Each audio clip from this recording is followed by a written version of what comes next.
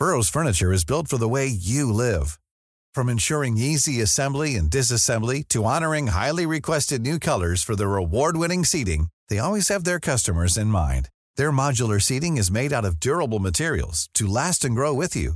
And with Burrow, you always get fast, free shipping. Get up to 60% off during Burrow's Memorial Day sale at burrow.com/ACAST. That's burrow.com/ACAST. burrow.com/ACAST. Millions of people have lost weight with personalized plans from Noom. Like Evan, who can't stand salads and still lost 50 pounds. Salads generally for most people are the easy button, right? For me, that wasn't an option. I never really was a salad guy. That's just not who I am. But Noom worked for me. Get your personalized plan today at Noom.com. Real Noom user compensated to provide their story. In 4 weeks, the typical Noom user can expect to lose 1 to 2 pounds per week. Individual results may vary. Across the UK, online, on DAB, and on your smart speaker. The Independent Republic of Mike Graham on Talk Radio.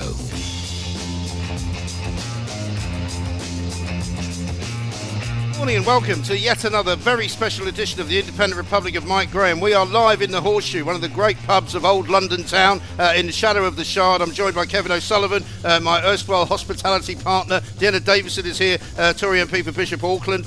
We are ready, willing and able to drink 124 pints each in order to save the economy. However, we won't do it in the next 3 hours. We'll maybe do 6 hours, 2 or 3. But it's going to be a great day. If you're in the hospitality business, you're going to be very happy. If you run a cinema, you're going to be pretty happy. If you're in the travel business, you might actually get some business today.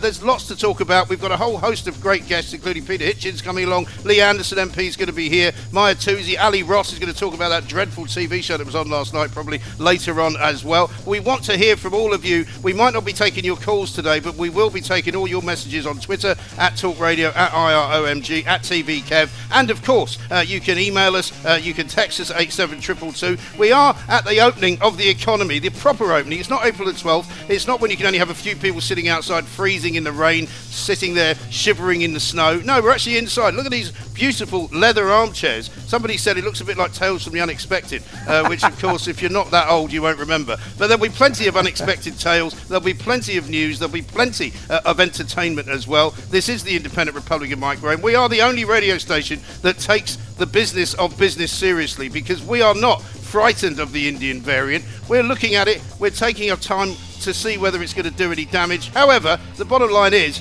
the economy needs fixing, and it needs fixing now. 0344 499 1000 is the number. We're live from the Horseshoe. This is the home of common sense. This is Talk Radio. Cheers. Mid-morning with Mike Graham. Talk Radio.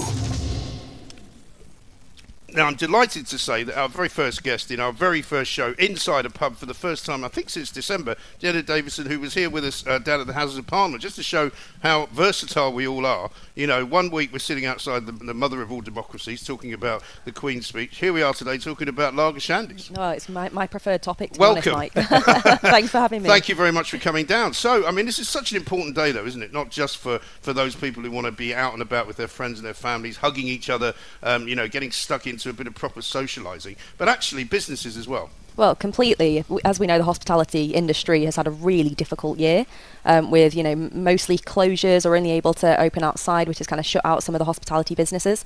So today's a huge day, and I've already had word from a lot of my kind of businesses in Bishop Auckland about how excited they were to open today, and I can't wait to get up and see them at the weekend. Absolutely right. How is Bishop Auckland at the moment? Because obviously different places have got different problems. And we're hearing this morning, for example, that Bolton, all the hospitals there have cancelled all appointments and all various operations and things because of the COVID scare, because of the Indian variant. Nobody's quite sure really how bad this is. We keep hearing people are frightened about it, and we had Matt Hancock saying it spreads like wildfire. I don't even know what he means by that exactly. But what's the view in the rest of the country? Well, I think the reason that there's a little bit of cause for concern is because it is more transmissible and it transmits much more quickly between people. So obviously we need to keep an eye on it and make sure it isn't going to spread like wildfire. But at the moment, you know, we aren't seeing a massive increase in hospitalisations, which is a really good thing. We certainly aren't seeing an increase in deaths, which again is a good thing and means we're able to move on to this stage of the roadmap today. But in Bishop Auckland, I mean, our case rates have been pretty low for a while, and frankly, people are just ready to get back to normal. I think we're at the point that has always worried me, where we're talking about this Indian variant as if it's the bubonic plague. In fact, nobody's really dying from it. Four yesterday, I think. Four deaths from the Indian variant altogether. In Bolton, where they're talking about a total local lockdown, there are actually 18 cases of the coronavirus in hospital, the Indian variant. So the Indian variant is not a killer because of the vaccine, and yet the government is acting as if it's now got to protect us from getting a little bit ill and then recovering. Yeah. We cannot shut down the country because of a bit of flu, basically, can we? But I think this is the problem, Deanna, that we've now got a kind of two-tier society, haven't we? We've got all the people. Yes, of course, people have suffered. People have lost relatives, loved ones, and nobody would diminish that. But when you see, for example, yesterday, some professor at Oxford University saying, I think this would be a good year not to go on foreign holiday. You know, some people work very hard. The only thing they get is a reasonably cheap package holiday for them and their families to go to Spain for a week or so, or 10 days in the summer, and that's all they can get away from England to do. Mm-hmm. And for some, quite frankly, champagne socialist sort of, millionaire to tell them all, just stay at home. Why don't you just go and rent a mansion in Devon? Well, no, you can't do that. I think it's really wrong that a lot of these scientists are trying to make out that they know better than everybody else.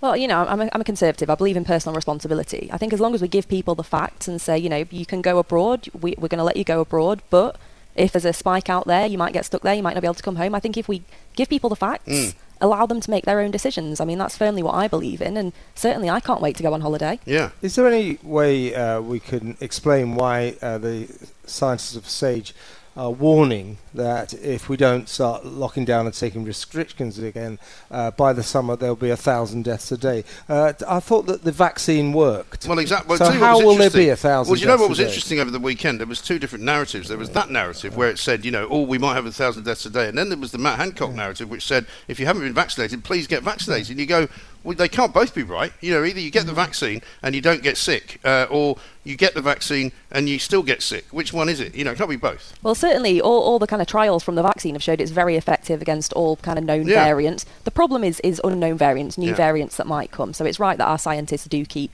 doing what they do and investigating those to make sure the vaccine will be effective.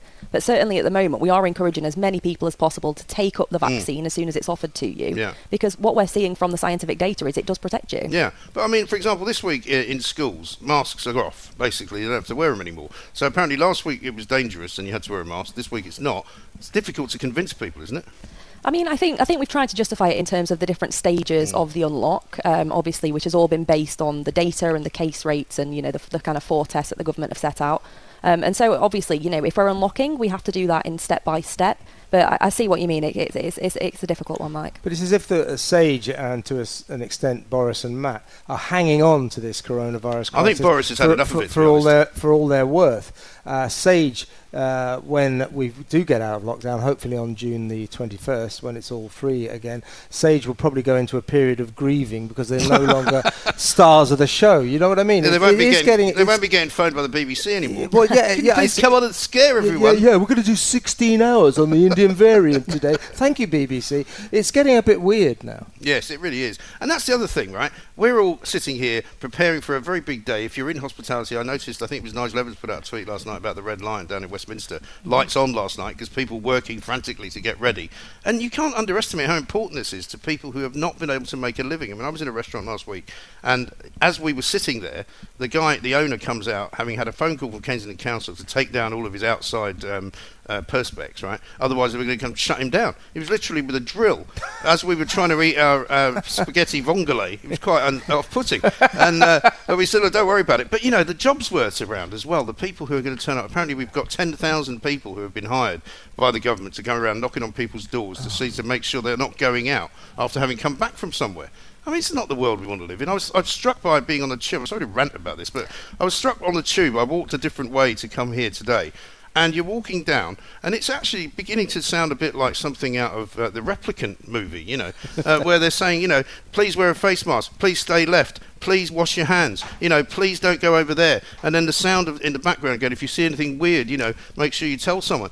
I'm going, what sort of a world am I now living in? Yeah, I think there is definitely, certainly on the tube, I've noticed it more than anything. Mind the gap, mind the closing doors. I mean, you can understand wanting people to be safe, but at the same time, there's that certain bit of personal responsibility, as I was saying earlier on. And all these people standing around in pink jackets now instead of high-vis yellow. It's high-vis pink. I presume that means something. I don't know what it means, but I was going to go up and ask them. I thought I'd probably get arrested for asking a question. I think it is time for the government to stress to the people of this country that this vaccine is working. Because there seems to be a kind of prevarication going on, that they don't quite say, look, the vaccine is the secret of our success. They kind of warn us it might not be. And I think that this government spent a hell of a lot of money scaring the living daylights out of the population because of the coronavirus crisis. I think they ought to spend the same amount of money now recalibrating the national mindset to tell all those people quivering behind their front doors to this day, it's time to stop all that. We've got to get back to normal. Well, I think you're right, and there is such an appetite amongst the vast majority of society to get back to normal. And we've got, one of the best vaccination programs and rollouts in the world. It's working. We've seen hospitalizations amongst the over 50s drop dramatically, and that's only going to continue as we continue to roll this out. And there's kind of less community transmission. So I think you're exactly right. To be honest. And I think that's the mood of the nation overall. Even in Bolton, where they've got it the worst, the people of Bolton are furious at the suggestion they might get a local lockdown. They've had a whole year because they never really came out of lockdown at all there, and they are sick to death of it, and they've got to get back to normal, and they want to. So if the people of Bolton want that, then you can rest assured the rest of the nation do too. No, I think you're exactly right. So. Now, I have to say, on April the 12th, Kevin and I did the show from outside. It was 4 degrees when we started, right? Snowing. It was a bit of snow falling. It's much nicer to sit inside. You like our setup, by the way? We've got some darts over there. We've got some honey, which is actually made from bees on the roof of this pub. Wow. It's quite expensive, but, we've got a tab going. We've got some lager shandies. I know. How many of you had to have a tab that size? Well, the boss has put 5k behind. Well, what I was going to say was was last time we rather foolishly got a bit carried away. We booked a place for dinner. So we spent all afternoon here, then went over to Kensington for dinner. What are you doing later in terms of supplying the economy with funds? Well, I am actually taking my team out for a nice brunch later, which will be good, and then I'm out to a restaurant tonight and some drinks in between. So it's. So you'll be in a pretty bad state later on as well. There is work and meetings in amongst that, but certainly isn't it great though? I have to say, diary. It's wonderful to see people, be able to mingle properly again. It's been great in the past month when we've been outside, but I mean, this past weekend was so awful that an awful lot of publicans couldn't even open. Well, when we came here on April the 12th, we sort of drank. Raised a glass to the poor pubs that couldn't open because they didn't have gardens or it wasn't going to be financially viable. And we should remember today there are 2,000 pubs all over the country that still can't open because even with the indoor restrictions, it's not enough for them to be able to function. They're not big enough. They don't have enough tables. They don't have enough space. 2,000 pubs still can't open. So let's remember, we are still in COVID restrictions. Oh, for sure, because a lot of restaurants as well will tell you that, they can't maximise their profits yet because they can't occupy every single table. And I'm not sure I want to go to the cinema yet if I have to sit, 3 it's the sort of films they're churning out. To be fair, I can't think of anything better at the cinema than sitting rows away from people crunching popcorn. But yeah, but not watching Peter Rabbit though. I'm not going for that. I think I'll wait for the Bond film to come out, possibly. Well, that'll be in about 2025. Yeah, absolutely right. If we're lucky. I know. Well, listen, Deanna, thanks for kicking us off.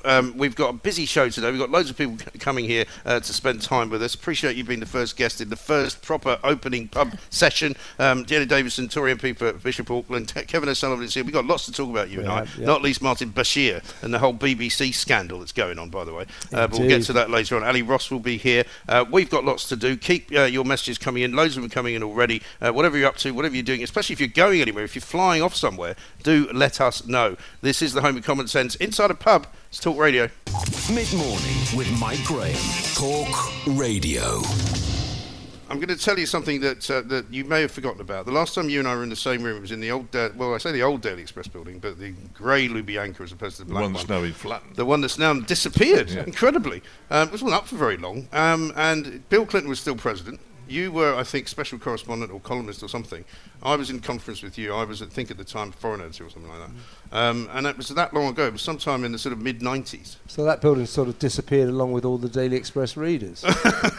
Well, indeed. Don't be unkind. That's a very harsh thing to say to a man who is still in the newspaper business. Well, he's not at the Daily Express. He's in a very successful newspaper. The fact that you and I have both been fired out of it and have had to find a suitable alternative employment in the radio business is a different matter altogether. But anyway, welcome. Good to see you. It's very good to be here. You're looking well.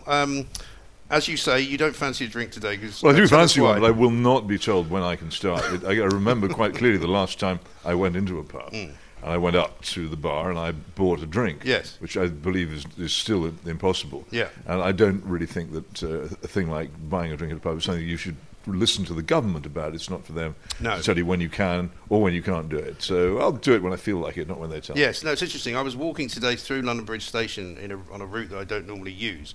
And the number of signs struck me today for some reason. You know, don't do this, do that, walk here, don't walk there, wear a face covering, be kind, you know, wash your hands. Breathe in, out, breathe out. Left There's a wonderful forward. one I saw the other day at Reading Station, which was take care while minding the gap. It is, but you'll be so busy thinking about, shall I mind this gap this way or that way, that you forget to take care and you fall into the gap anyway. Too busy reading the signs to see the train coming and then miss it. You know. Yeah, what did you do in the coronavirus war, Daddy? Well, we followed arrows in a pub. But that's it. Then there was an announcement that came over. You know, the one where they go, report, what is it? Watch, sort. Oh no, see it, sort it. See it, sort it. Say it, sort it. Yeah, which doesn't make any sense at all. And I thought to myself, this is a bit like one of those science fiction films where you're walking through a public building, somebody's announcing something at you, and everything you look at is a sign, and everyone walking towards you is wearing a mask. And I'm going, when did this all actually happen? Well, it actually did happen. We are in the invasion of the body snatchers, or maybe in Minority Report, we're in another world. And we all happily walked into it. Well, most of us did. You didn't, I didn't, but here we are. And most people are content with it. Are we going to walk out of it similarly, though, do you think? I see no reason to believe so. I think many people enjoy it, feel comforted, and are made to feel safer by it. And they will accept a lot of this going on forever. I wonder whether we will ever, for instance, get rid of the face mask. Well, this is interesting, isn't it? Because my children, my teenage children, have been told this week they don't need to wear one anymore, despite the fact that last week they had to wear one, and so much so that last week they were still trying to force them to wear them on Friday, but Monday it's fine. Well, this is extraordinary. Mind you, school children never, ever should have been made to wear masks in the first place, and it's extraordinary that they got away with it. But you see it, the thing is, we've discussed this before, walk down the street, see how many people are wearing face coverings in the open air. They've never been told to. The advice has never been to do so. No. And yet the numbers probably are increasing. And I think this is a sign that many people welcome this and enjoy the regimentation and the absence of initiative in return for a feeling of illusory but strong feeling of safety. My favourite was my favourite thing are the drivers in their own cars on their own. With a full face mask on. And there was a picture in the papers the other day of a woman down in Bournemouth swimming in the sea 50 yards out on her own with a face mask on while swimming. That's good. I was walking in some woods yesterday and I sneezed. And a person about 100 yards away heard me sneeze and took a long detour around me. Yeah. Because the trouble is, surrounded by cow pasture, you do sneeze. Yeah, Julia Hartley-Brewer said this the other day, that the people who seem the most frightened of this are the people who seem to know the least about it, because we've all sort of become epidemiologists to some extent. Certainly if you're in the media, you've been writing about it, talking about it for a year. But an awful lot of people are frightened by what they think could happen without actually knowing what will happen. Well, an American friend of my wife recently wrote to her, she's come to live in a village in Hampshire. She said, what has happened? What has happened to education? What has happened to thought? There doesn't seem to be any understanding left of the scientific method of how to think, nor any understanding left of the idea that people are allowed to disagree politely and rationally. It's gone completely, and she's completely baffled coming from outside, from a part of the United States where people do still think that this is going and where on. Personal responsibility and freedom is actually still words that can be said. Well, yes, you can still say them here. But the problem is that as soon as you try to apply them in practice, people say, "Where's your mask?" Peter, yesterday the Mail on Sunday had a fantastic leader, which sums up what I think a lot of people are thinking right now. The government keeps saying we're going to tackle wokery, we're going to battle it face on, and we're going to get rid of it. They keep talking the talk, but they never walk the walk. And you wrote in your excellent column yesterday about the death of common sense. You know, we like to boast that talk radio is the home of common sense, and we still tell it like it is. And yet, around the country, wokery is destroying common sense. What is going on here? Will the government finally get to grips with this pernicious problem, do you think? Well, I hope so, but I very much doubt it, because if you remember, the Conservative Party itself went through a politically correct revolution under David Cameron. It decided, under huge pressure, I have to say, from the Labour Party to do so, and also pressure from the BBC, which pretty much let it know, if you knuckle under to all this Blairism stuff, then we will once again treat you as a serious party. Until then, we'll just mock and jeer at you and treat you unfairly. Yes. That, I think, was the unspoken deal. It may have been spoken, for all I know. There were meetings, but that was the deal. And the Tory party went woke. Particularly under Theresa May, and but the whole attitude of the Tory party towards all the sex, drugs, and rock and roll revolution which had been going on in New Labour for the previous 10 or 15 years was turned over by David Cameron, who went to his party's conferences and more or less said to them, "I hate you, and these are the things I'm going to do, which are going to annoy you.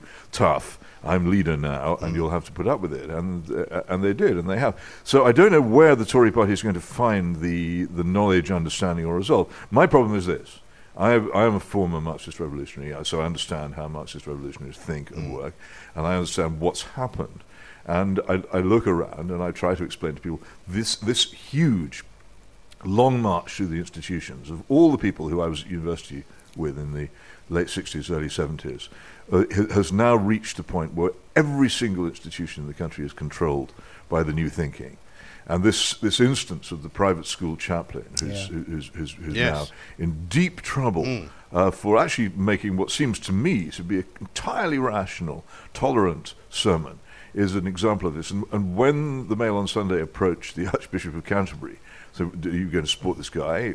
The words which came back were the immortal and lyrical words which you might expect from someone in the Church of England. No comment. Yes, yeah, of course. This would no comment. He was too busy ticking a box which said you have to get rid of all these statues up and down the churches. So he's much too busy getting rid of statues of people who might conceivably be involved in the slave trade. What is that about? The thing is that the Church has had a torrid time for the past year because it has been unable really to issue pastoral care to its various congregations. It has been unable to communicate with the people. Now we're coming out of lockdown. It's the Church of England's big chance. What does the Archbishop of Canterbury say? Don't worry about your congregations.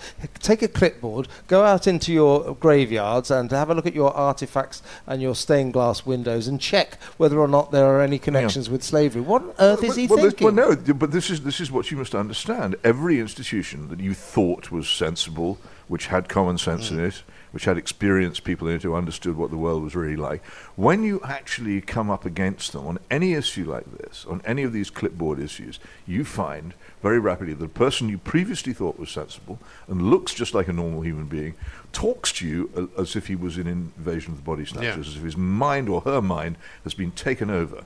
And everybody knows that they have to behave in accordance with this. If you apply for a job, you put in your pronouns now.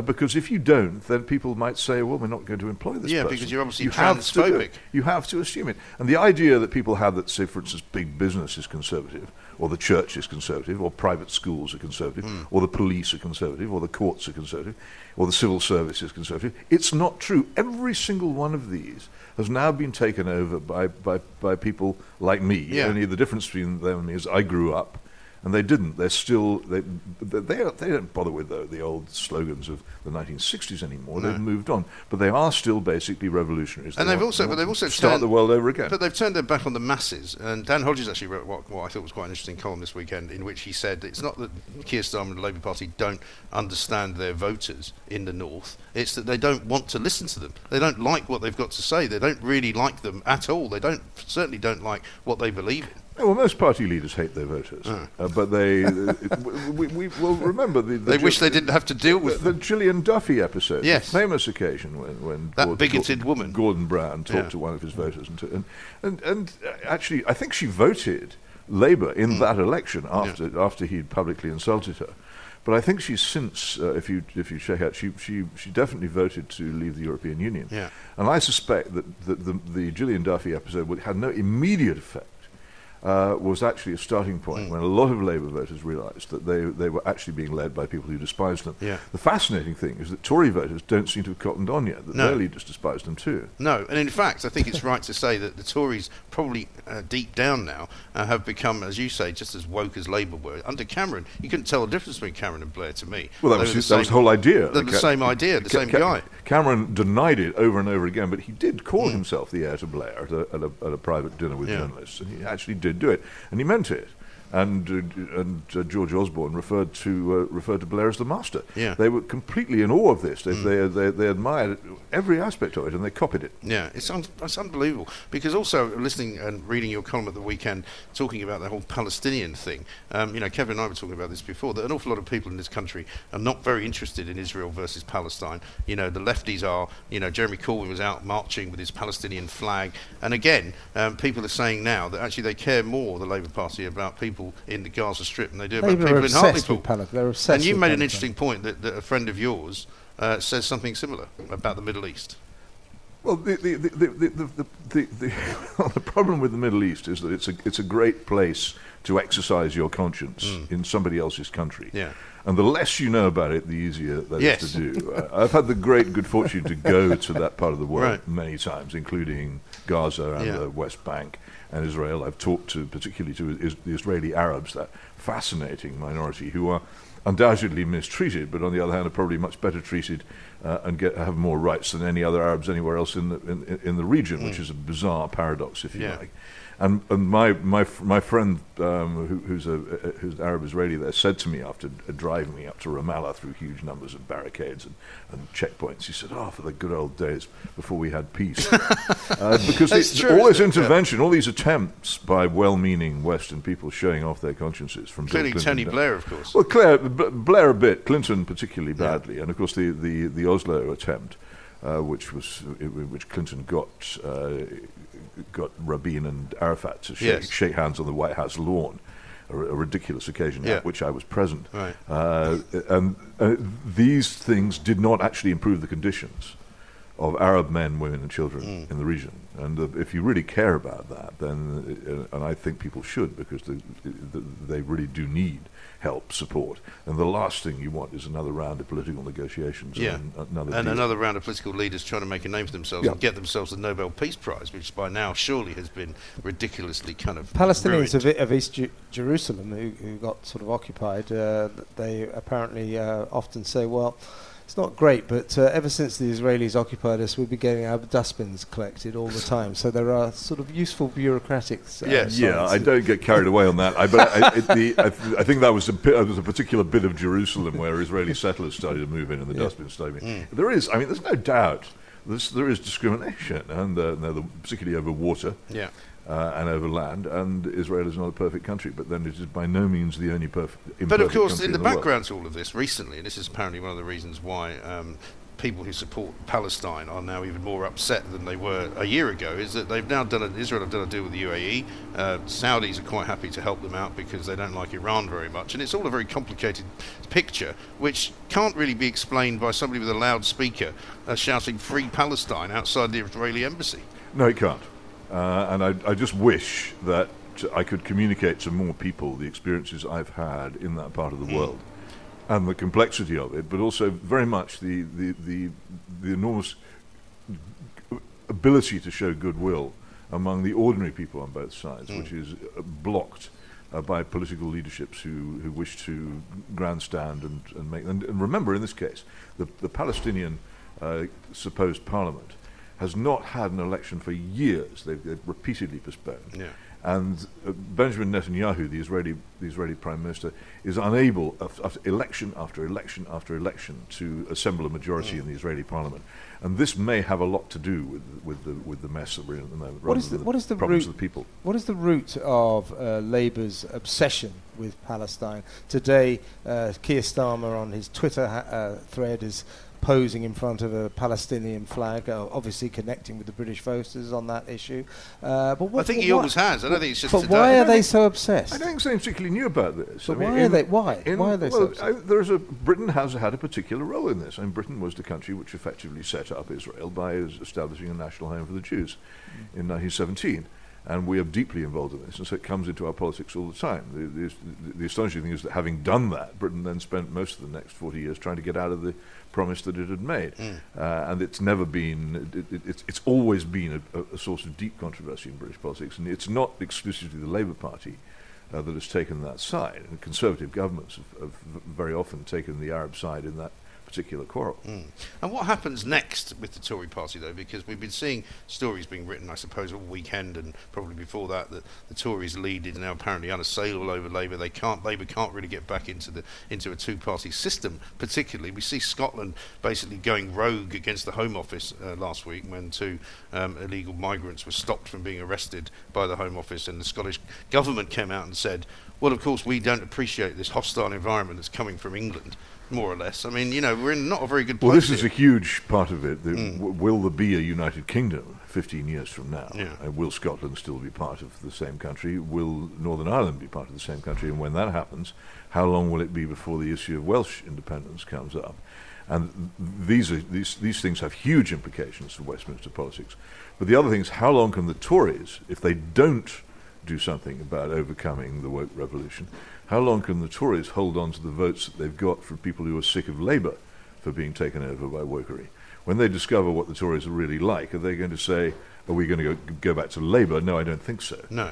I personally think Labour are not going anywhere. I think Labour are done. I think Labour may well be, and their equivalent party in Germany has been, replaced by the Greens. Yes. I think that may be the future, especially once Scotland has gone, because without the hope of regaining their seats in Scotland, I don't see how they can really hope to get a majority again, unless there's some utterly unpredictable cataclysm that we can't even begin to see. No, quite.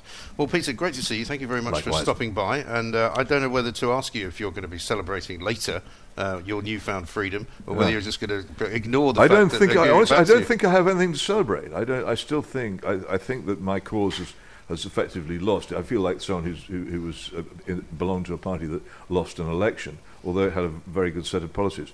Now those of us who were against all this hysteria and misunderstanding have to try and make sure the truth gets told so it doesn't happen again. It's a much, much more difficult task than you might think. I don't know how we're going to do it. So I really have nothing to celebrate, but it's just a very nice pub. I plan to be back. We'll come back in as soon as I can actually walk up to the bar and pay for a drink with money. With you, okay. Absolutely. I feel your pain. I think a lot of people do. But we're here. Actually, we've got a tab running, so we're not paying for the drinks at all. And somebody's paying for them. But there's no such thing as a free drink. No, that's absolutely right. Absolutely right. I am, of course, in the words of George Galloway, when he used to say, you never mind bribing British politicians or newspaper men, because they'll do terrible things without even being offered anything. Thank God you cannot bribe or twist the honest British journalists, but seeing what the man will do unbribed, there's no occasion. There you go. Exactly right. He's got a much better Great. brain. He's a much better memory That's than the me. one. Well done. Peter Hitchens for the Mail on Sunday.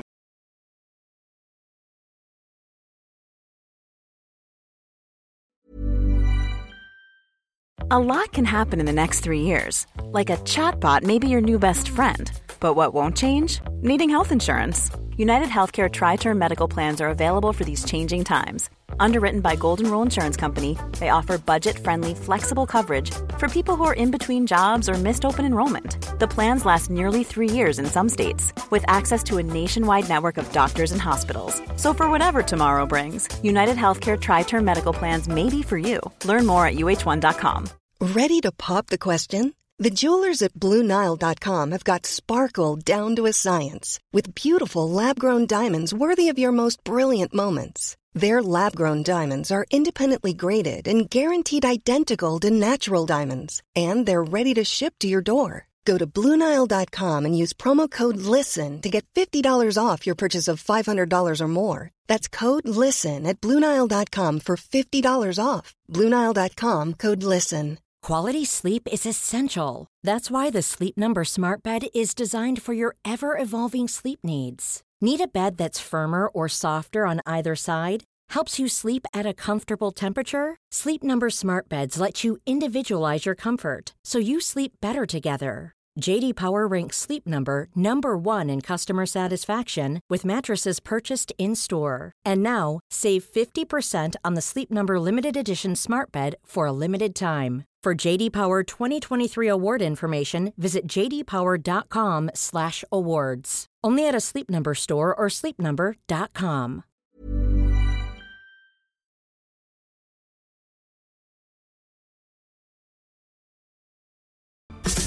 Mid-morning with Mike Graham. Talk Radio. The Independent Republic of Mike Graham on Talk Radio.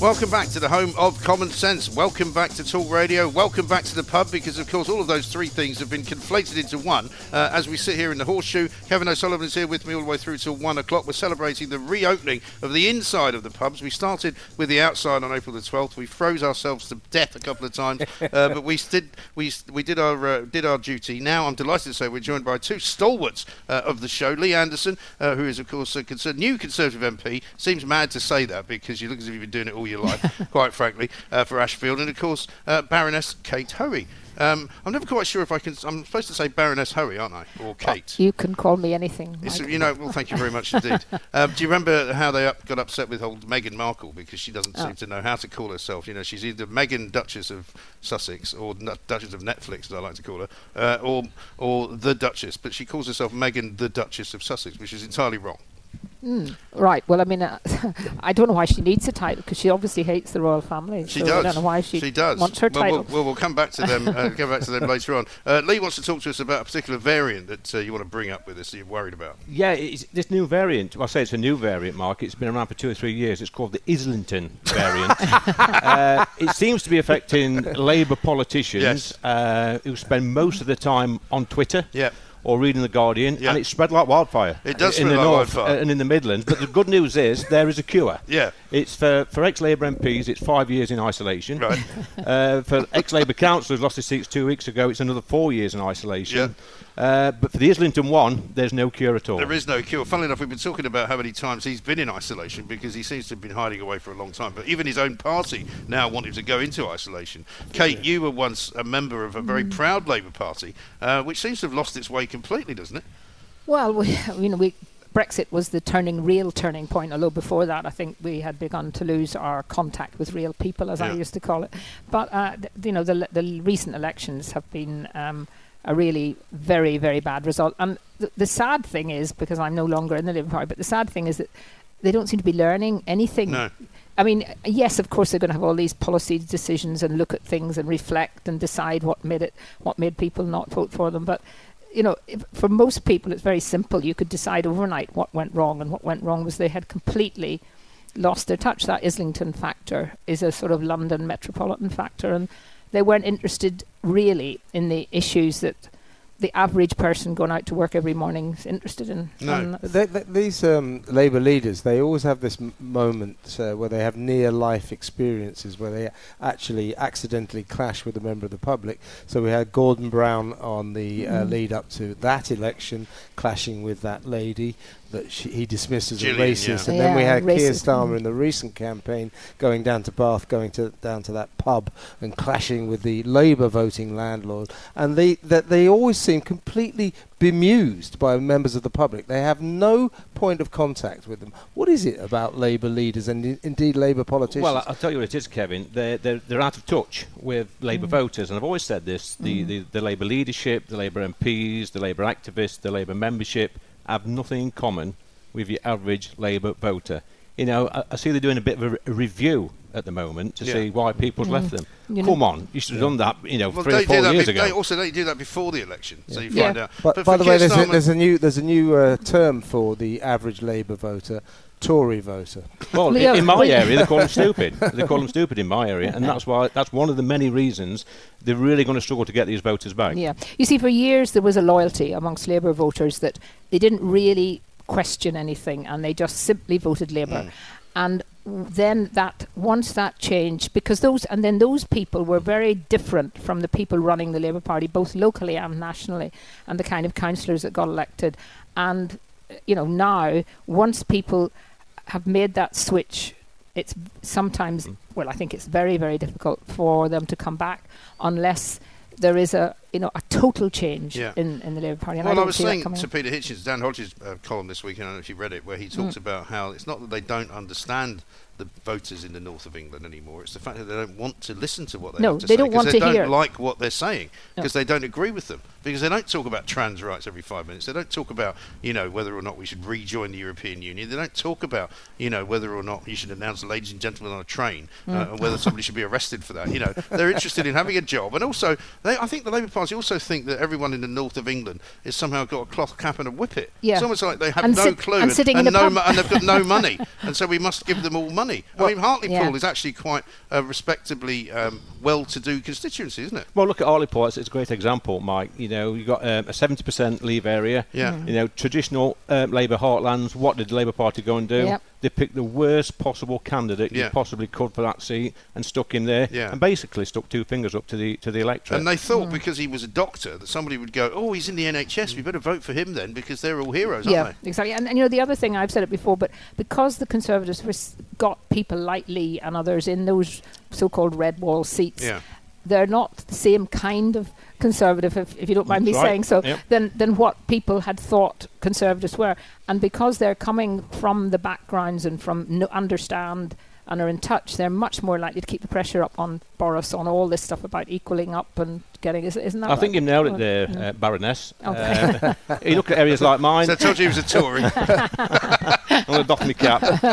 In areas like Ashfield and Mansfield and Bowler and Don Valley and Roller Valley and all these places, they've all got new MPs with a local accent, come from a completely different background to the Tory MPs in the south of the country. Nothing wrong with that at all. And actually, we're connecting with the public for the first time in donkey's years, and our public love that. Yes, I think that's right. Because, I mean, if everybody remembers back to the days of Margaret Thatcher, I mean, her winning sort of formula was not about getting people who were posh Tories to vote for her. It was getting ordinary people, men and women, who had ordinary jobs, but who were aspirational, who wanted to have a nice car, wanted to be able to buy a house, wanted to be able to have a decent life for their families, and that's what you guys represent, isn't it? Well, it's true, and it's funny that the aspirational socialists, if you like, Mike, are normally the Labour MPs, the bourgeoisie, the metropolitan elite. It's all right for them to have nice things, go to private school, have private education, all this sort of thing, but for us, the voting fodder in the north and in the Midlands, you just do as you're told. You can stay in poverty for as long as you want, but keep voting Labour. Is there a danger, though, that the Tories lose the vote that they have up there if it's not kind of something that they pay attention to, if you like? The working class voters in areas like Ashfield are incredibly loyal, and they've shown that to the Labour Party for the last 50 or 60 years. If we listen to them and we deliver on our promises we made during the election, we've got Brexit done, we're getting COVID done. If we invest in the infrastructure projects that we've promised over the next 4 or 5 years, then they will be loyal to us. That's all we've got to do, Mark, is deliver. If you deliver the basics, which I would say, if people are promised that they can keep a roof over their heads, they can put food on their kids' table, have a car in the drive, go to Spain on holiday once a year, they'll vote for you. And Labour don't seem to understand that. No, they don't understand that, and you're absolutely right. Typical working class Labour, ex-Labour voters are just working class people who do difficult, hard jobs. That all they want to do is put a meal on the table, keep a roof over their, like you say, Kevin.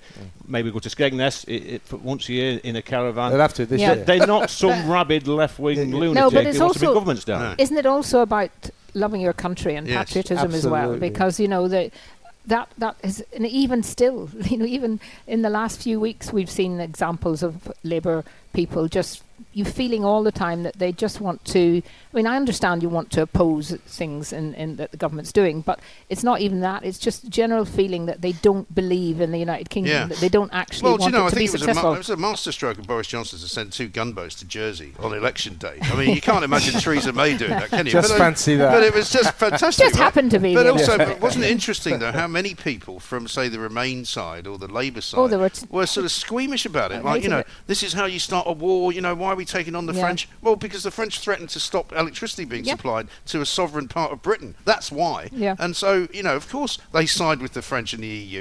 And you're kind of going, why would you do that? Yeah, and I think that's why they're going to have to be tougher too. And I know there's some legislation coming through which I haven't looked at in detail about people coming across in boats from France, because when we're stopping people going on holiday and coming in and all of that, and then you see literally every day now people coming in. Well, there's 3,000 so far, according to Nigel Farage, who's always been on top of this story. And Priti Patel, I'm afraid, talks a good game, but she's not doing anything really about it because she can't. There's nothing that we apparently can do to stop it. Well, apparently we have to get France's agreement to send them back. Yeah. But I mean, I think what happens is, and it does sound really callous, but they come here and then they're treated extremely well, understandably perhaps, but there's no. And that gets back that, well, look, it's very, very hard wherever you are, but if you make it to England, life's going to be great. Well, this is the other thing about the left is they tell us all the time it's institutionally racist here, it's horrible. But you see, that's people. Well, why do people want to come here then from all sorts of countries, including France, including Belgium, including Spain, Italy, Greece? They can stay in all of those places, but they don't want to because Britain's more welcoming. Well, the last time I looked, Mark, there's no war in France. It's not war-torn. People aren't being persecuted like they are, in some countries. It's an incredibly dangerous journey coming across the channel. Why are these people coming over the channel? It would have been in rubber yesterday. dinghies? I was down on the coast yesterday. It was very rough. They think the streets are paved with gold. There's a lot being taken advantage of by people traffickers. Yeah. And my view on this situation. I've been as vocal as any MP. And you've been in touch with Priti Patel, and you've been part of a group of MPs trying to make sense of it all. And the Common Sense group, it's about 50 Tory MPs, a few Lords thrown in there for good measure as well. And we've really been putting pressure on. The good news is, we've got new legislation coming in this session. Right. There's a problem, though, that you're talking about the Sovereign Borders Bill. There's a problem with that. I mean, it sounds good. Priti wants to be able to send back asylum seekers if they're illegal or if their applications are not valid. That's good. But the trouble is it requires the cooperation of the nations of the EU. All 27 nations have refused to cooperate. Yeah. So it's going nowhere, isn't it? Well, I don't know. I mean, there was... people were saying a few months back that we're looking at getting an island to send the illegal travellers onto. I'd back that straight away. Stop that draw. That's but what island? Well, the Ascension Islands. Let's try that. That's far away. Well, they won't be getting on a dinghy from there, will they? I mean, people laugh at that, but that's what Australia did, didn't they? I mean, they just. But this is it. And again, there are people. I mean, Peter Hitchens was saying this. The trouble is with the Tory party. Part of the Tory party is a little bit on the woke side, and they're terrified of being accused of doing anything, nasty. Because they don't want to be the nasty party. And I think sometimes they just have to be a bit more firm. I think it's a question of efficiency. What Australia did, yes, geographically they had this handy island, they could put them all in, but the main thing they did is they said, we are going to process your applications for asylum in 3 weeks. And then in 3 weeks. Yeah. And the fact that you tried to get it into this country illegally immediately renders your application invalid. So what we have to do, I would suggest, Lee, I don't know what you think, is and Baroness Hoey, of course, get the same system going. Process these people in 3 weeks. Why does it have to take 2 years? Oh, how about 10 years? Well, the situation in Glasgow. I mean, the Home Office is still a real mess, and every party and every Home Secretary comes in and says they're going to sort it, and it doesn't happen. It never happens. But there's a real will now. We've seen with the new Red Wall MPs. This doesn't sit well in areas like Ashfield and all these northern seats we've got. And we're getting pressure. I mean, I'm a landlocked constituency, and I'm getting loads of pressure, more pressure than some of these southern seats. Yeah. And we've got the Common Sense group now. We're meeting with the Home Secretary and the Immigration Department all the time, putting pressure on. So we're making some real noises. Good. And they're going to listen to us. If they don't listen to us, then we're going to struggle. At the ballot box. I think that's right. And the other very good thing one of the best things in the speech was something I've pushed for ages, was to get, probably some of you won't agree with it, ID for voting. Yeah, I mean, I don't understand not ID why, cards, but ID I don't for understand voting. why people are so against showing ID. And it's like this nonsense where people go, there's millions of people that don't have any ID. But really? Well, I don't know anyone. Yeah, but anyway, in Northern Ireland, where it is taken for granted now, if you haven't got a passport or a driving licence or something, you go to your local authority and they give you a card with your photograph on it, and that's it. Right. And in order to be able to vote. Yeah. Well, so if they're doing it in Northern Ireland, why can't we do it? Well, exactly. And also, it was a Labour government brought it in Northern Ireland. So and then there was this thing that was in the paper the other day about, I think, to get into an annual meeting of one of the Labour Party local branches, you had to show a photograph. That's ID. right. Yeah, Momentum had a meeting to discuss Show Palestinian voter ID. flag, yeah. Voter ID, but you had to have an ID That's right, card yeah. to get into the meeting. Or if you go to a Labour Party conference, Yeah. you've got to have a photo Yeah. ID. It's Yeah. absolute nonsense. It I don't really know is. what they're scared of, to be honest with you. No, Right. I don't. Finally, Baroness Hurry, tell us about what's going on in Northern Ireland. I was glad to hear John Redwood talking at the weekend, saying basically blaming the EU for the problems that they're having, Yeah. because it's about shipments of stuff coming into Northern Ireland, which isn't going anywhere else. Well- So why would they be worried about it going into the Republic? Well, Northern Ireland now has got more EU checks on goods than the total checks on the whole of the rest of the EU. It's just ludicrous what's happening. And it's still affecting things like if you want to go on holiday now to Northern Ireland, take your dog, you have to do all that bureaucracy, get a rabies injection. There hasn't been in rabies in the United Kingdom and the Republic of Ireland. What, if you're for going from donkey Northern years. Ireland to, Yep, say, Stranraer, needs a rabies injection? Yes, and Bonkers. both ways. You're going to have Yeah. to do that. There's all sorts of little things. But the David Frost, without doubt, has picked up. He visited Northern Ireland last week and he met lots of people, and I think he's picked up the anger. Every single evening now, somewhere in Northern Ireland, there's small protests, demonstrations with bands mainly. No violence, so they don't get coverage, and that is happening. And I think the pressure is on now because they know that the pro-union community is really fed up and angry. And of course, we're coming into what's called the marching season, Yes. and that is not going to, that's going to give people an opportunity to protest even more. And ultimately, for me, it's not, even if there wasn't a single check, it's, for me, the constitutional position, which we had our first day in court on Friday in the High Court in Belfast. It went very, very well. We'll probably end up in the Supreme Court, but constitutionally, Northern Ireland, the Belfast Agreement has been definitely broken because of this east-west stuff, which is and no consent, and also the Act of Union. So, the government's got itself into a mess on this. Understandably, they wanted to get Brexit done. Northern Ireland's been left behind. It's not sustainable, and I'm very pleased to see more and more people are saying that. Good.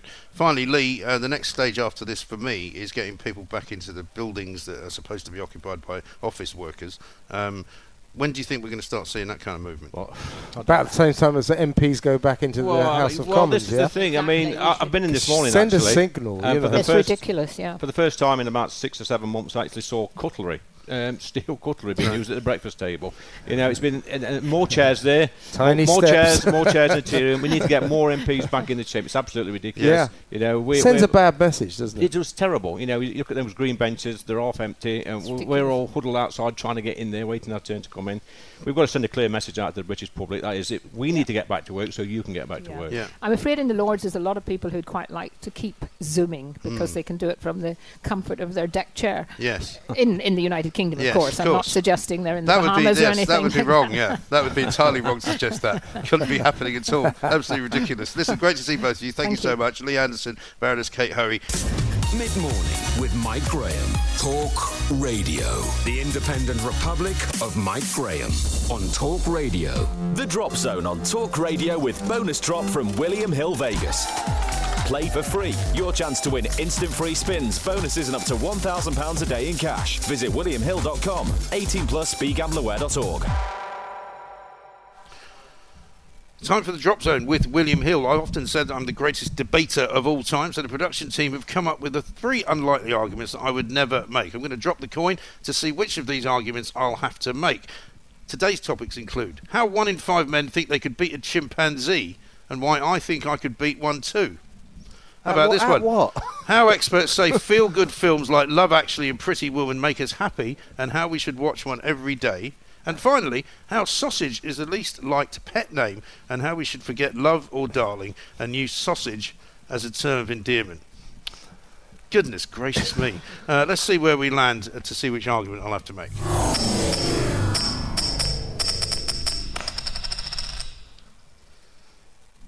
Fortunately, it's not the sausage one or indeed the chimpanzee one. So I'm sorry to disappoint anyone who thought I was going to make that.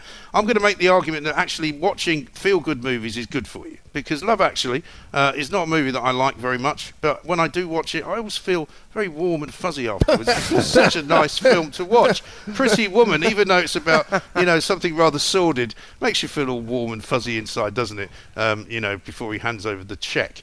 But in the end, it's not very nice to watch movies which have bad endings, which are woke, which are too nasty and horrible and full of violence, when you could watch a lovely, beautiful love story to lift your spirits in these difficult times. That was today's The Drop Zone with William Hill Vegas. Play for your free daily chance to win instant free spins, bonuses and up to £1,000 a day in cash. Visit williamhill.com, 18+, begambleaware.org. The Drop Zone on Talk Radio with bonus drop from William Hill Vegas. Get all the excitement of Vegas. Visit williamhill.com, 18+, begambleaware.org. Now, some might say we've saved the best for last, but I wouldn't be Others one of wouldn't. them. I wouldn't be one of them. Certainly Kevin won't be one of them. Dawn Neeson, your nemesis and frequent punch I've really enjoyed Plank of the Week since Dawn and I haven't had to do it together. Well, don't worry, there will come a time when you'll work together. Ali Ross is also here from The Sun. Welcome, Ali. You were here on April the 12th. We felt only right that you should come back now that we can sit inside and not actually freeze to death. So just assumed you were here every day of the week anyway. Well, they are not actually far off. That's all the updates I ever get. We're in the horseshoe point. We don't always do shows from here, but we probably are here more than Fair we're not here. Anyway, very nice to see both of you. Are you planning on pushing the boat out for the rest of the day, and are you going to be booking a place to go for dinner later? What are you doing? No, that sounds a dreadful idea. Does it? It probably isn't going to be a great night to go out. You're not going to be one of those sort of middle class types that go, I don't like people very much. No, I went to the pub on Friday, and it's now 2 days for a hangover at minimum. So I'm still. You're still suffering. Yeah. Well, I can understand that. Dawn, of course, is a woman who looks after herself very well. She goes cycling quite a lot. Well, actually, I started my day because it's not just pubs and restaurants that are open today. That group exercises in gyms are open, and as much as they've opened up the saunas, haven't they? That is good news. Evidently, no, and seriously, it is very, very good. So I was down in. Well, what can you do today that you couldn't do yesterday? For Cycle London, it's a spin class. It's a group spin class. Right. So you're in a darkened room on a bike, loud music, absolutely Sounds brilliant. awful. So good, Really? so good to be back. Really happy to be back. And I have a very hot date tonight. I'm actually broadcasting live from a restaurant with Mr. Mark Dolan later on Talk Radio. Very again. nice, So excellent. exactly. Which restaurant is it, so we can avoid it? Which greasy spoon are you going to? It's the lovely seafood restaurant Smiths of Wapping. Oh, very nice. Right on the That's one of your riverfront. locals. It is one of my locals. That one, so you don't have to walk very far. No, exactly. Stagger very far, Mike. And obviously doing my utmost to support the hospitality industry. Absolutely. Which is so important. We must all do it, and I'm sure, Ali, when you recover from the hangover, you'll do the same, won't you? Yeah. Oh, yeah. Absolutely. Yeah. No, I have missed it. The whole vibe. I think so. Well, sitting here is just nice, isn't it? I mean, it's not that it wasn't nice outside in the sun, but this weekend, I mean, it didn't stop raining. Every time I went out, took the dog out, started raining. Went back in, went out again to do something else, started raining. It's just been horrible weather. It's just been really cold, I remember nasty. Our April the 12th show, Ali very kindly came down, and we were standing in the garden having a drink, a glass of wine, chatting afterwards after the show. And I remember I was like shivering like a kid. Yeah. And it really it's fun for about freezing. 12 minutes. Yeah. And then. No. So this is a good day. We're back inside. No, and the irony is it's actually quite nice out at the moment. We've got blue skies and sunshine, so it is quite nice. But it is just so important, not obviously for the industry itself, but for people's mental health. I mean, the pub is about more than drinking. It really is. It's about seeing your friends, being with your loved ones, having a good time, which is so important for us. And how many people have you hugged today? Because obviously you can now hug people if you wish. Well, following the government guidelines, my usual which are zero. You are very Scottish, though. What about those of us who don't ever want to hug anyone ever? But this is the madness, isn't it? I mean, the fact that our government is issuing guidelines on how to hug people. Sideways. Yeah. It is like insane. Sideways. I mean, how did we get to be fair, this I think situation? Boris Johnson needs guidance on how not to hug people. Well, doesn't he? quite, yes, look how that indeed. all works out all the time. Yeah. I'm liking this idea of going to the pub for the benefit of your mental health, though. Yes. Yeah, listen, you can sell anybody on Get the off your mental health nut, thing. It'll be so good for you. I've had 6 pints. I've got no more problems. Just wafted Listen, away. Can we get both of your thoughts on what I think is a major story? The BBC is unravelling over this Martin Bashir situation. We won't be able to watch Panorama tonight, where Panorama was investigating itself. I'm really disappointed about Bashir's shenanigans way back when the 25-year ago interview with Princess Diana. Lord Dyson's report comes out later in the week, which is an independent review of the situation, far more independent, it seems, than the BBC wanted. They are reeling. This is an omni-shambles, isn't it? Yeah, well, I've come into the middle like a good TV reporter in the middle of this story. Well, not having a clue what's going on, but something has gone on. Yeah.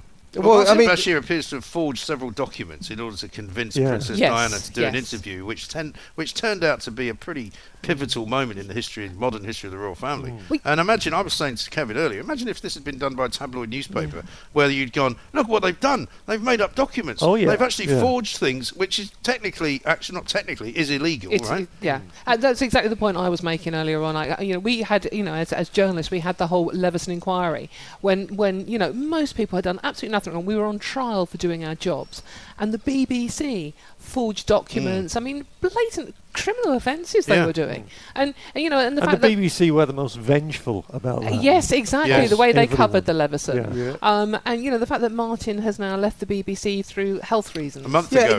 The timing. But a month ago, apparently. Well, why didn't they tell us? Well, this is quite an important story. Why are they being so secretive about this? Why isn't Panorama on tonight? And why are the BBC quaking in their boots about Dyson's report? Because it's going to make them look very, very bad. It's the worst scandal they've had since Jimmy Savile, possibly worse. But Kevin, what will happen? Absolutely nothing will happen. Except it will put their licence fee future on the rack, to say the least. Well, you'll get a whole new layer of bureaucay out of it. Yes, yeah. Which is I mean, is the BBC capable of doing anything right, do you think, Ali? Apparently not. I'll answer that one for you. Ooh, that's a tricky one. Well, maybe you could ask the question a different way. What was the last thing they got right? How about The Pursuit of Love? People seem to be liking that. How very middle market of them. Well, listen, yes. Why don't we cook up another story? It's posh nincompoops. It's posh. Well, it's posh sex. It's just an excuse for people to have lots of romping about. Posh people in 30s clothes at lovely English country houses. A bit of fascism thrown in as well. It's a bit what racist. A clever parody of Jacob Rees-Mogg that was there. It's racist. They're very pleased with themselves. Yeah, well, I mean, the trouble is this is what they do. They spend an awful lot of money, which they're given by the good people of this country, on an awful lot of drama, which then they declare to be a success because all the people who paid for it started watching it in quite small numbers. Numbers, quite. Yeah. It's an interesting model, isn't it? If you came up to some media organisation and said, "Here's the model for the way we should run this media organisation," people would go, "Sorry." A couple of very obvious things wrong with it is one, Dominic West had an affair with the girl who plays his daughter. Yes. Two, hashtag orcs. Two, and this is a killer for any British audience, one of the characters is called Fanny. Yeah. No getting around that. It's a lovely name. I like that name. Why did it die out, Fanny? It's a great name. Yeah. Well, I can't imagine why it would have died out. Mid-morning with Mike Graham. Talk Radio. The Independent Republic of Mike Graham on Talk Radio.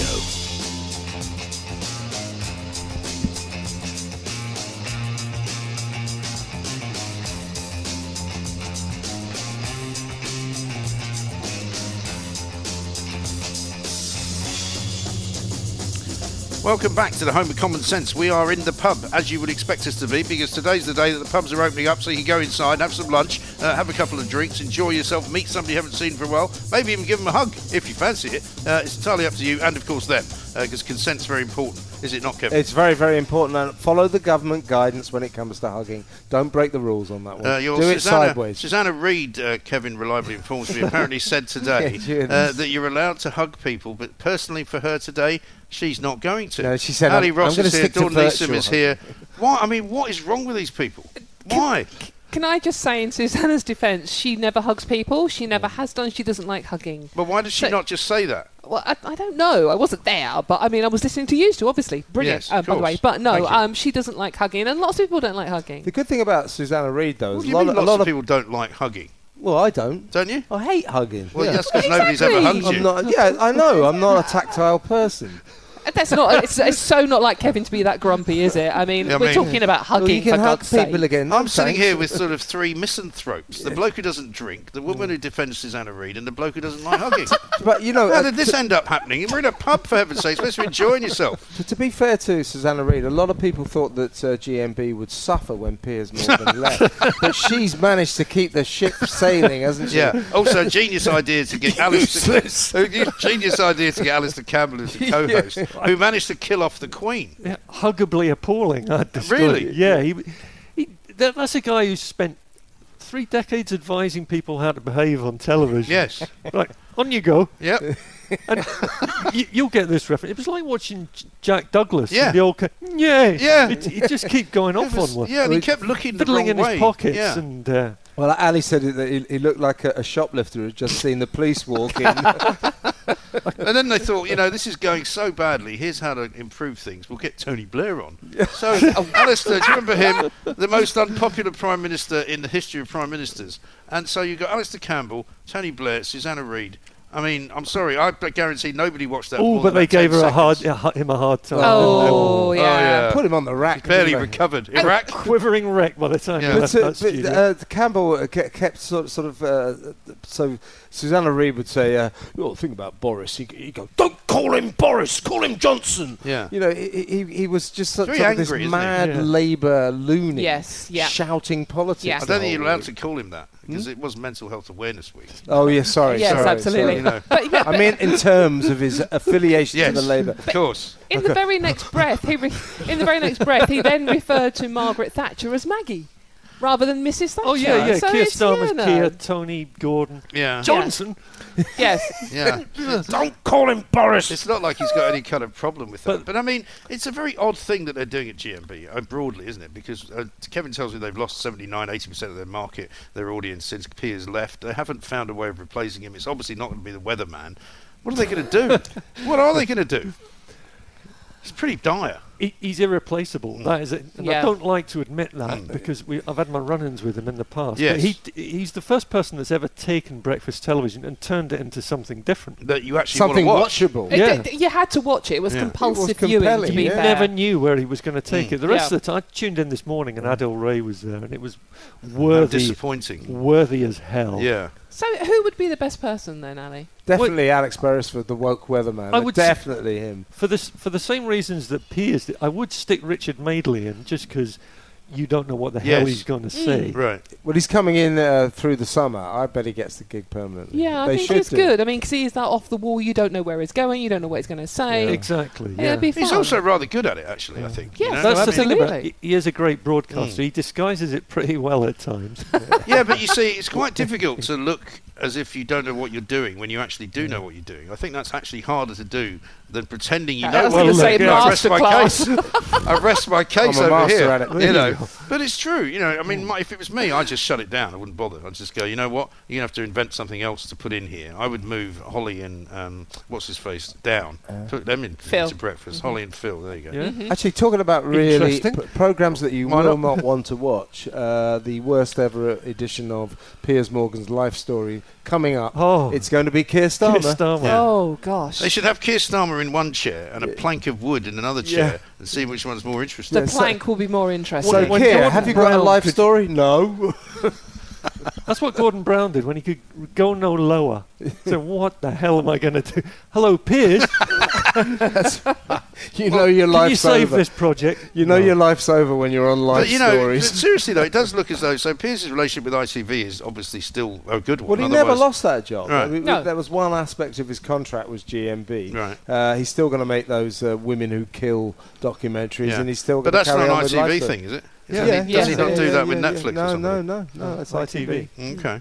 But I think that Life Stories, the last series, it kind of looked like it was running out of decent celebrities, didn't it? I mean, Chris Eubank, no thanks. Gemma Collins. I thought Gemma Collins. Gemma Collins was a bit of a the shocker. first series as well. Yeah. Burt Reynolds was good. Burt There Reynolds were was good great. moments. Yeah. Do you know Rolf I once Harris, not so good. doorstepped Burt Reynolds from a boat? in Florida. Yeah, it was one of the greatest You jobs I ever boat-stepped had. him. Well, he lived in this place called Jupiter, Florida, right? But the road up to his house was so long that you couldn't sit outside it because there was a major road going past. You couldn't stop there. So we figured the only way we could actually look into where he was from the Intracoastal, which is the kind of canal between the road and the sea. Yes. So we hired this guy with a boat, and we sat outside the back of his house. A few drinks. Yeah, a bit of fishing. Boat. We were there. I think I've got a marlin. We were there for a week, right? We were there for a week. In yeah. And he had his boat. The Lady Gambler was there. He wasn't even there. We never saw him. The best doorstep. Yeah, but he'd been missing for about 6 months. People thought that he was ill. People thought he might be dead. We weren't able to enlighten them. All we kept saying was, "No, we haven't seen him yet." And send more money. I had to do that with Roger Moore once. Really? So he finally turned up after about a week and said, "Who the hell are you?" And that was it. And I went, "Oh, Mr. Bond, I've been expecting you." And you know what? He said, "F off." Yeah. I've had a lot of those, funnily enough. People wonder why we're so impervious to insults. We've had them in person. Anyway, guys, listen, thank you very much. We've come to the end of another pub show. Amazing. Which doesn't mean we have to leave, by the way. Yeah, I'm not going now to. The serious drinking can begin. Dawn Neeson, thank you very much indeed. Thank you. You'll be back this evening then. Yes, with, this evening with Mark Dolan, yep. Ali Column now on Fridays. Yep. So you've got until then to recover from the old... hangover. I can do it. I think you can. You have my full confidence. Kevin, thank you very much indeed. Well, it's been a pleasure, Mike. Thank you to everyone for watching. Talk Radio. Across the UK. Online, on DAB, and on your smart speaker. The Independent Republic of Mike Graham. On Talk Radio. If you enjoyed that, be sure to catch the whole show 10 till 1, Monday to Friday on Talk Radio via DAB, online or via the Talk Radio app. And if you have an opinion on the stories we cover, we'd love to hear from you. Call us on 0344 499 1000 or tweet at Talk Radio during the show to have your say. Mid-morning with Mike Graham. Talk Radio. Hey, it's Danny Pellegrino from Everything Iconic. Ready to upgrade your style game without blowing your budget? Check out Quince. They've got all the good stuff, shirts and polos, activewear, and fine leather goods, all at 50 to 80% less than other high-end brands. And the best part? They're all about safe, ethical, and responsible manufacturing. Get that luxury vibe without the luxury price tag. Hit up quince.com/upgrade for free shipping and 365-day returns on your next order. That's quince.com/upgrade.